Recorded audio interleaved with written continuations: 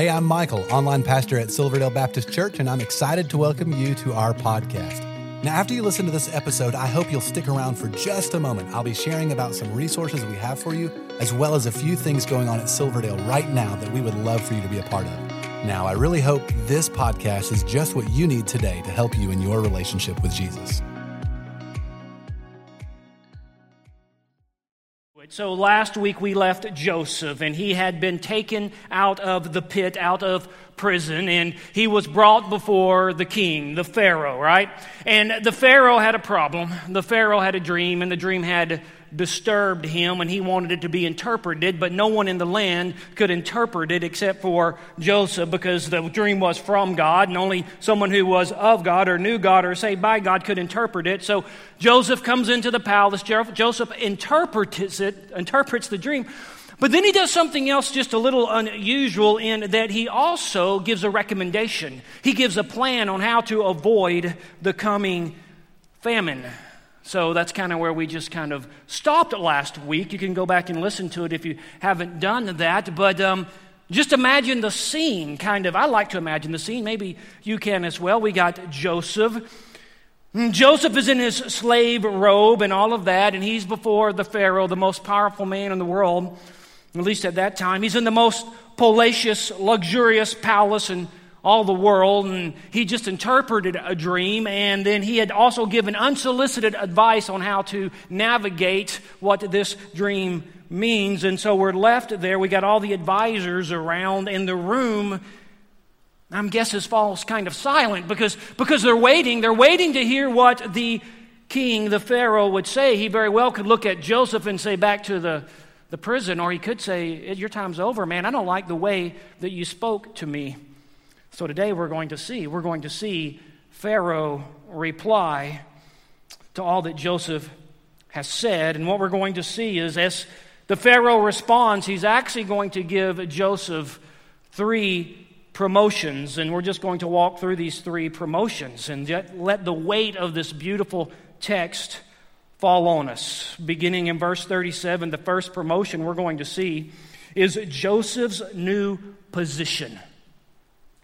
Joseph's new position. He gets a new position. Let me just read verse 37.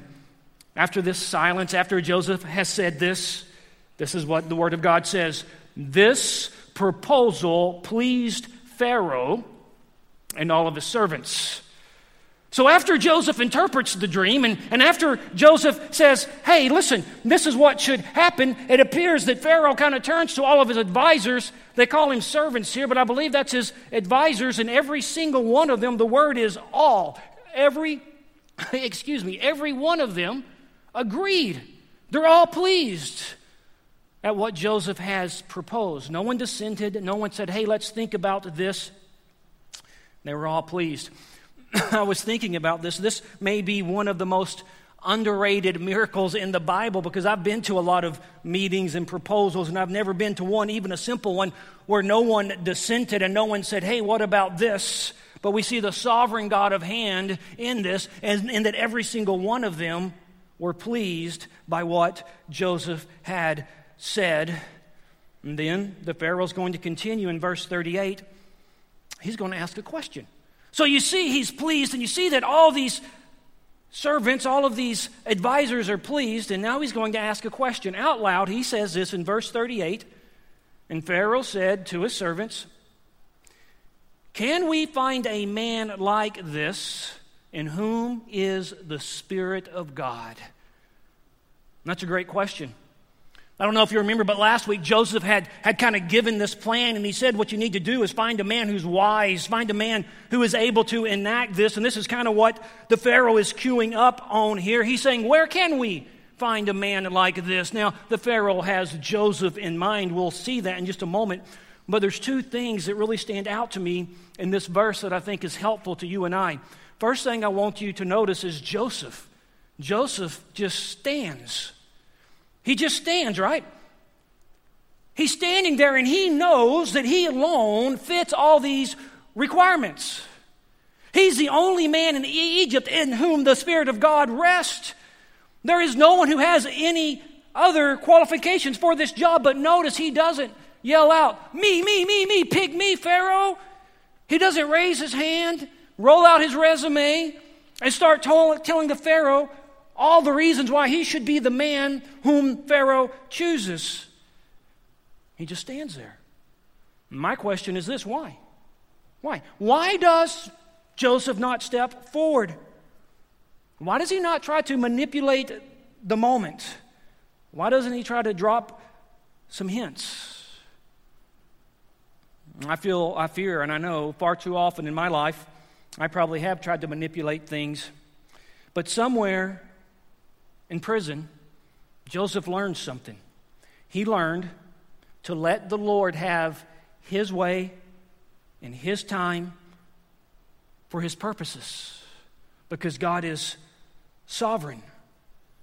Joseph had no need to manipulate the situation. Joseph had no need to kind of promote himself. And I'll tell you, this stands out in our culture today. A man like this stands out because we live in a culture where we as a people are continually trying to promote ourselves. It's the air we breathe, right? Everyone has a platform. Everyone's building a platform. And everyone seems to be promoting themselves, but not Joseph. Not Joseph. He just stands there, knowing full well that he's the only one who meets all those credentials.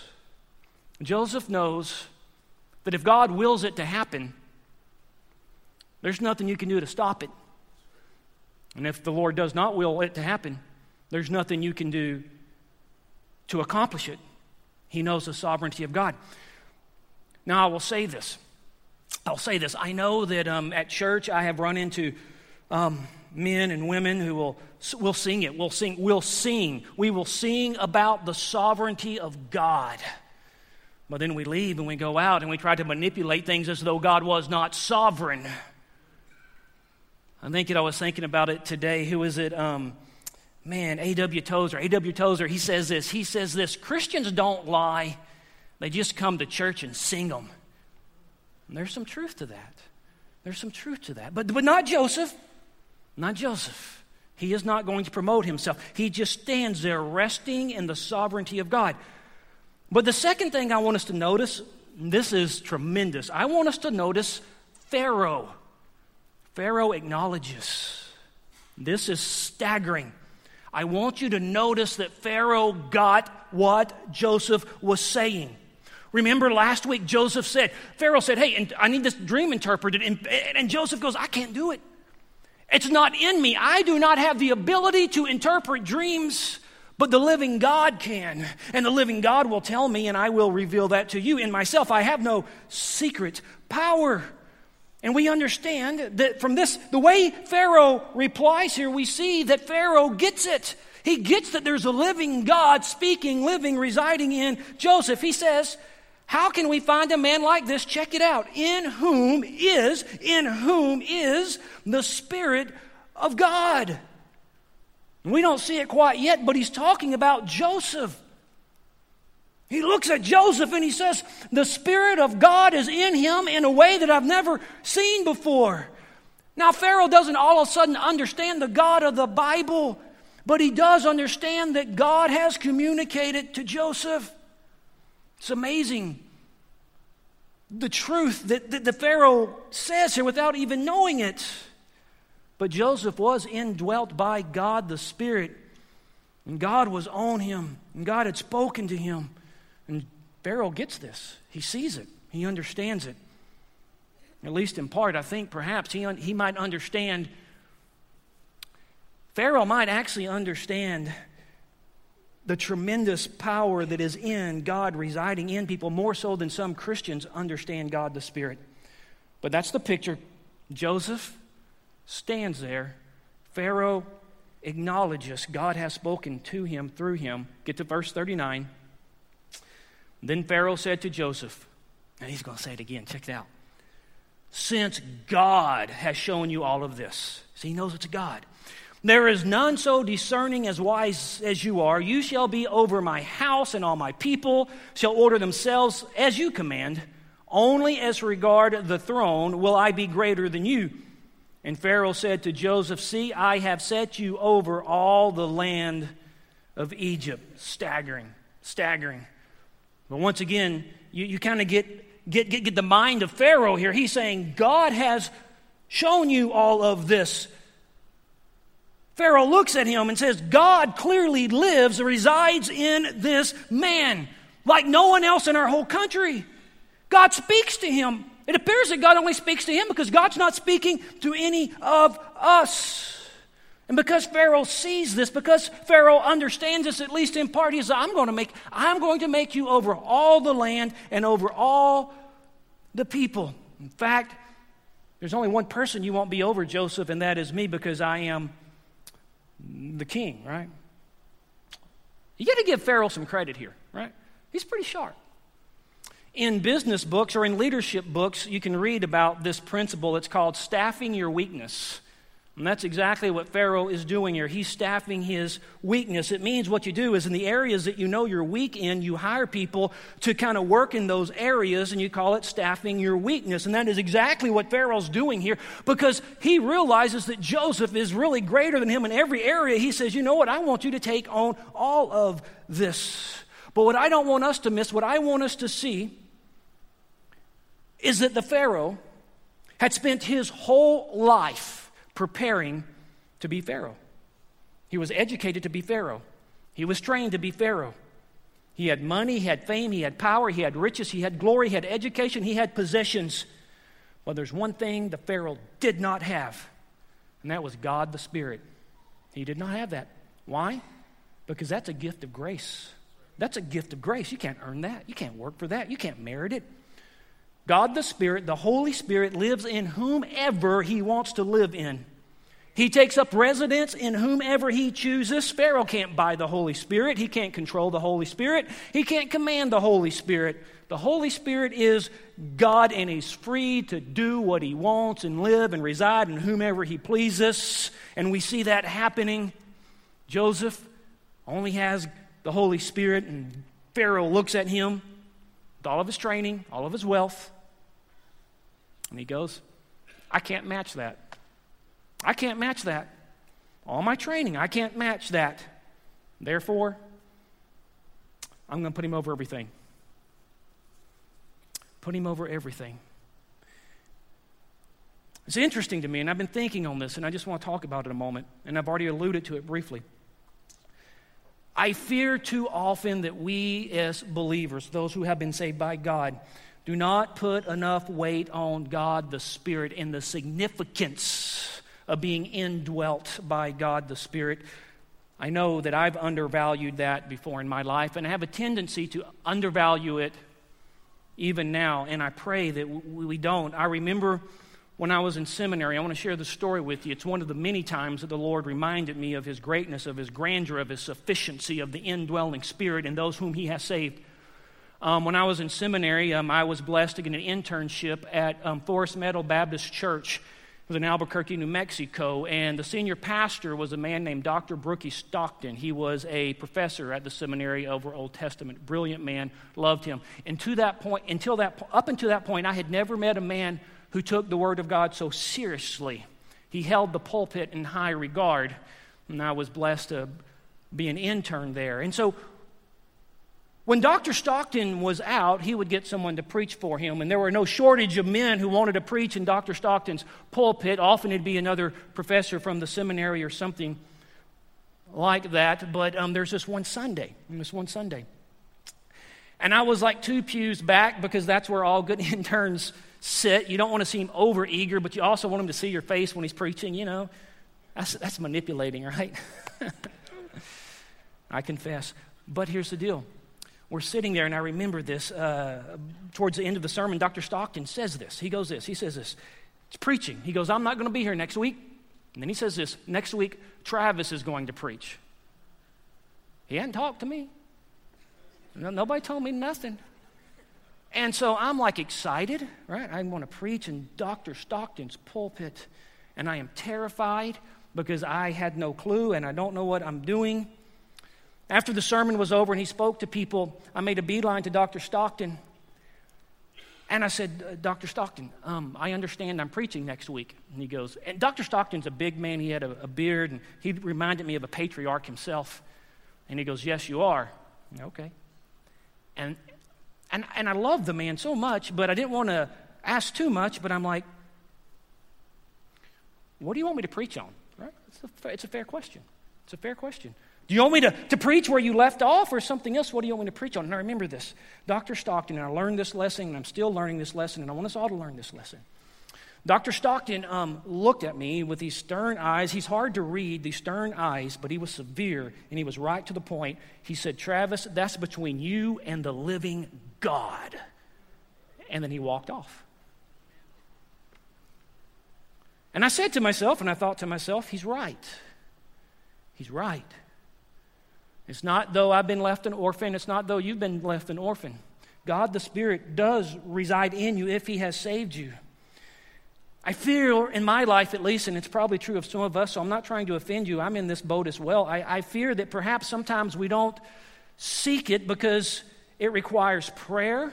It requires being on our face, but nonetheless, Pharaoh recognizes that in Joseph, God the Spirit rests, and He promotes him to this new position. Once again, I encourage us as a people, do not undervalue God the Spirit. Second promotion He's going to get, verse 42, Joseph's new power. I'm going to get some new power. It's one thing to get a position, but if you don't get the power to do the job in that position, you just got a name. Like you know, you've met people and they're like, you know, I'm the executive vice president to the vice president's second assistant. I think it's a big name. Well, what do? I get coffee. Okay, that's cool. You got a cool name. But without the power, it means nothing. Now we're going to see the Pharaoh give him the power. Check this out, verse 42. Then Pharaoh took his signet ring from his hand and put it on Joseph's hand and clothed him in garments of fine linen and put a gold chain about his neck. And he made him ride in his second chariot, and they called out before him, bow the knee.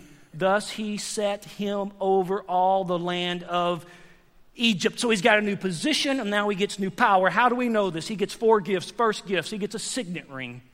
He gets a signet ring. The Pharaoh doesn't give him a copy of his signet ring. The Pharaoh takes off his signet ring and gives it, places it on Joseph's hand. It symbolizes the authority of Pharaoh himself. With that signet ring, you could stamp invoices, stamp laws. It verified and validated. You have all the power of the king. Second, he gives him a robe of linen. And this is interesting. This is another subset we could follow. I'm not going to, but this is not the first time Joseph has had new garments.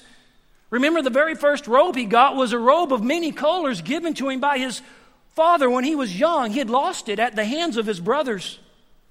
That robe signified that he was favored by his father. He only had that robe for a short time. He was given a second robe in Potiphar's house. He didn't have that robe very long. Potiphar's wife ripped it off of him when he was fleeing her, but he didn't have that robe very long, but it signified that he was a slave. Now we see him getting his third robe here, and this robe signifies that he's a ruler, of the land, and he will have this robe for 80 years. And then he's given a gold chain. That symbolizes that he's a man to be respected and revered. And then he's given a royal chariot. These are all really cool gifts, really. This chariot, though, it's a tricked-out chariot. Check it out. And he made him ride. And he made him ride in his second chariot. It says that in verse 43. And this means that no other chariot could be in front of his chariot except for the Pharaoh's, right? Well, how do you know if Joseph's in a chariot? Well, it says here, Pharaoh got some men running in front of Joseph saying, bow the knee. So there is no mistake here. It's amazing. He's going all over Egypt. He got his signet ring. He's got his robe. He's got his chain. He's in a chariot. And as he goes, men go before him and say, bow the knee. What a turn of events. The night before this, he was in prison. Now, I don't know. I don't know what Joseph is thinking as he's on this chariot and people are bowing as he rides. But I am quite certain he was praising the Lord for his grace and his providence. So we see this new position. we see this new power. Third thing we're going to see is Joseph's new prominence. You get a new position, you get the new power, you're going to get new prominence. Check this out. I find these last few verses, we're going to go over some of the most interesting. Moreover, Pharaoh said to Joseph, it appears that Pharaoh's a little insecure here. I am Pharaoh. Okay, thanks for telling us. We know you're in the big chair. And without your consent, no one shall lift up hand or foot in all of the land of Egypt. I mean, he seems a little insecure. He got all his people there. He's like, oh, listen, wait. I'm the king. Don't forget that, okay? I am the king. But Joseph, he's going to rule everything. He's going to do all the work.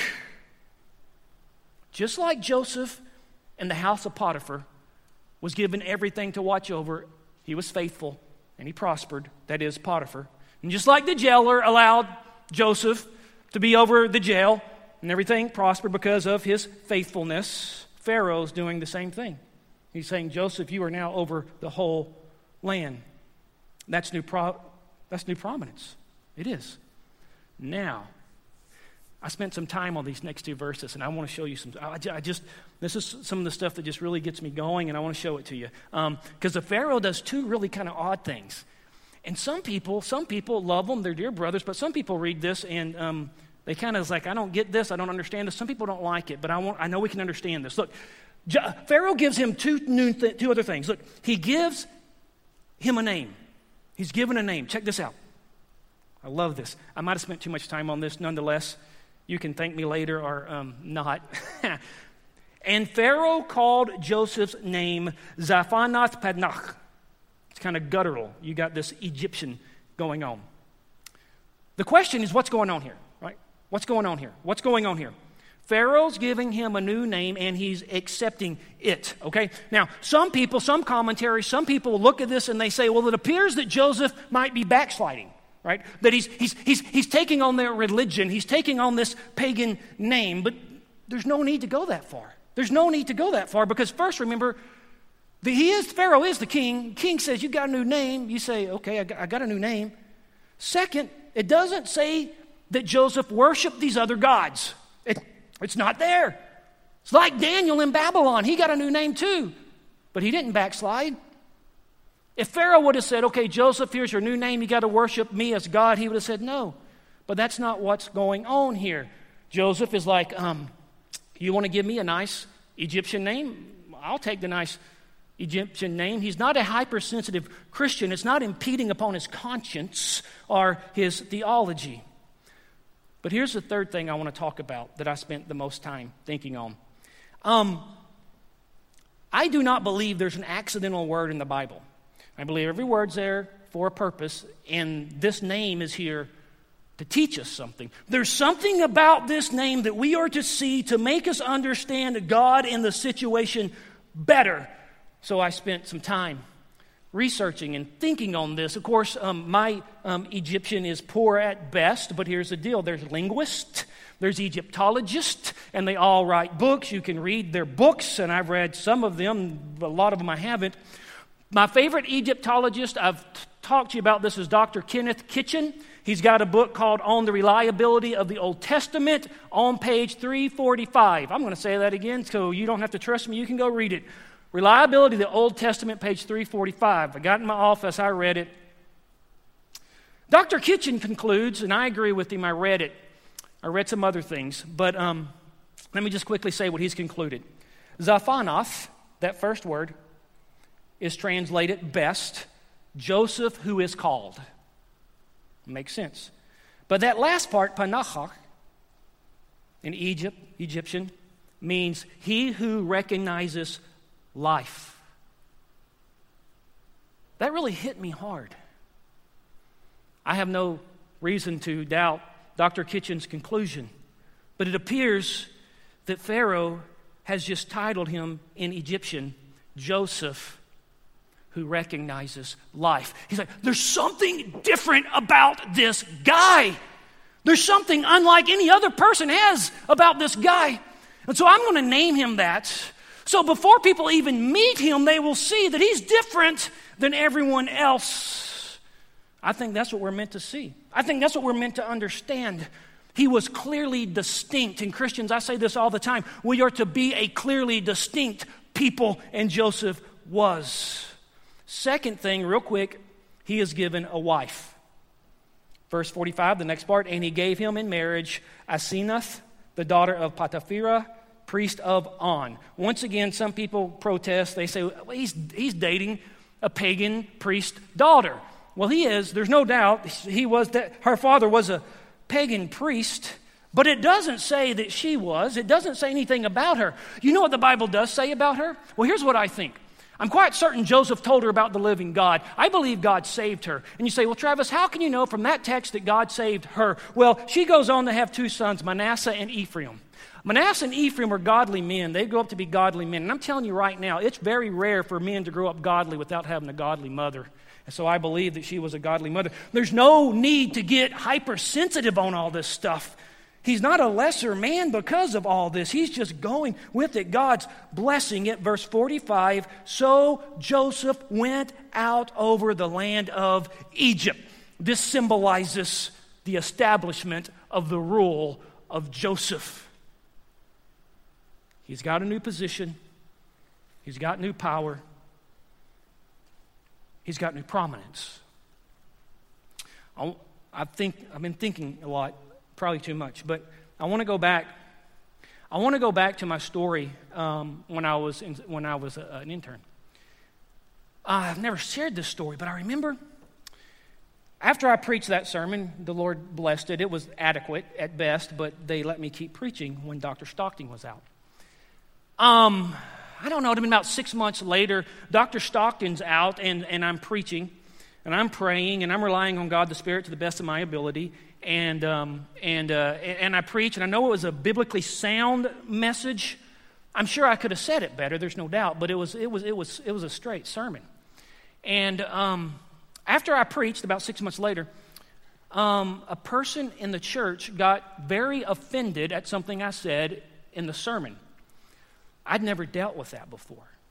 Now, this wasn't just someone who occasionally attended. This was a bona fide member of the church, someone who was a part of that church, someone who had family in this church. That was this person, and they were really upset with me about what I had preached.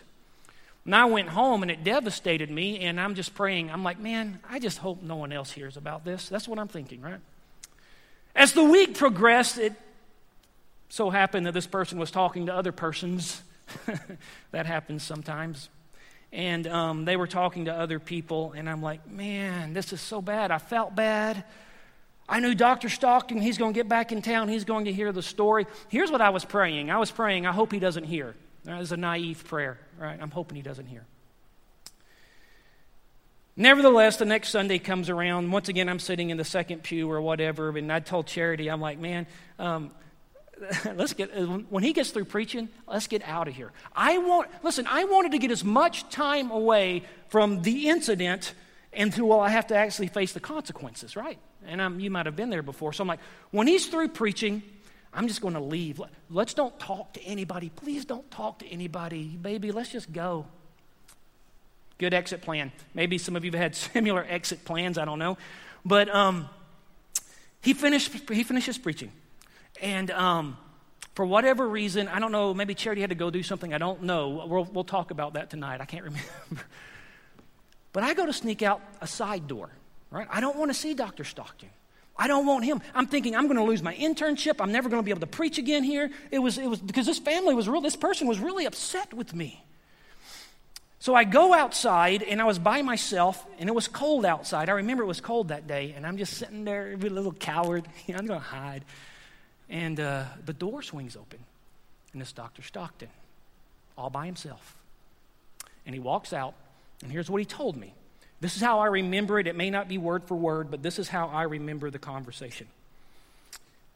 He walks up to me, and we're outside, and he goes, Travis, I understand that so-and-so was offended at your sermon. And I said, yes, sir. Yes, sir. He looked at me again. He's a tall guy looking down at me, these stern eyes. It was hard to make them out, but in my mind, he was really angry at me. And he goes, Travis, I want to tell you something, and I want you to remember this. He said, the Bible is offensive. And then he looked up. He looked back down at me, and I remember he put his hand on me, looking straight at me. He goes, preach it anyway. And he walked off. I'm not making that stuff up. Gets even more crazy. That family left the church. He never again talked to me about it. Shortly after that, they called me to be the associate teaching pastor. Listen, I don't know how this stuff works. I don't know, man. I do know, or suspect I know. Starts with faithfulness. Starts with faithfulness. You see, like Joseph, we are not called to be liked by the world. We're not called to self-promote. We're called to be faithful. Is it hard to be faithful? Yeah. Do it anyway. Is it hard to have integrity in a world that lacks it in every capacity? Yes. Do it anyway. Is it difficult to tell your neighbor about Jesus? Is it difficult to tell your coworkers about Jesus? Yes. Do it anyway. Is it hard to live a pure life? Is it hard to keep your eyes not from gazing upon movies they ought not or internet sites they should not? Yes. Do it anyway. Is it hard to faithfully serve this church, your church, this service? It can be. Do it anyway. And I'm going to say this as well. Is it hard to get in a small group and build community? It can be. Do it anyway. Do it anyway. Do it anyway. Church, next week we're going to continue because this story continues to get more and more amazing. God is good. He is faithful. Even if you don't see it, He is working for His glory among the nations and our joy. Well, I hope this was helpful to you. If while listening you realized you need to take the next step in your relationship with Jesus, we would love to help you with that. You can connect with us by clicking the link in the show notes to our website and then clicking the Connect Card button. In our weekend worship services, we are in a sermon series called The 7 Commands of Christ.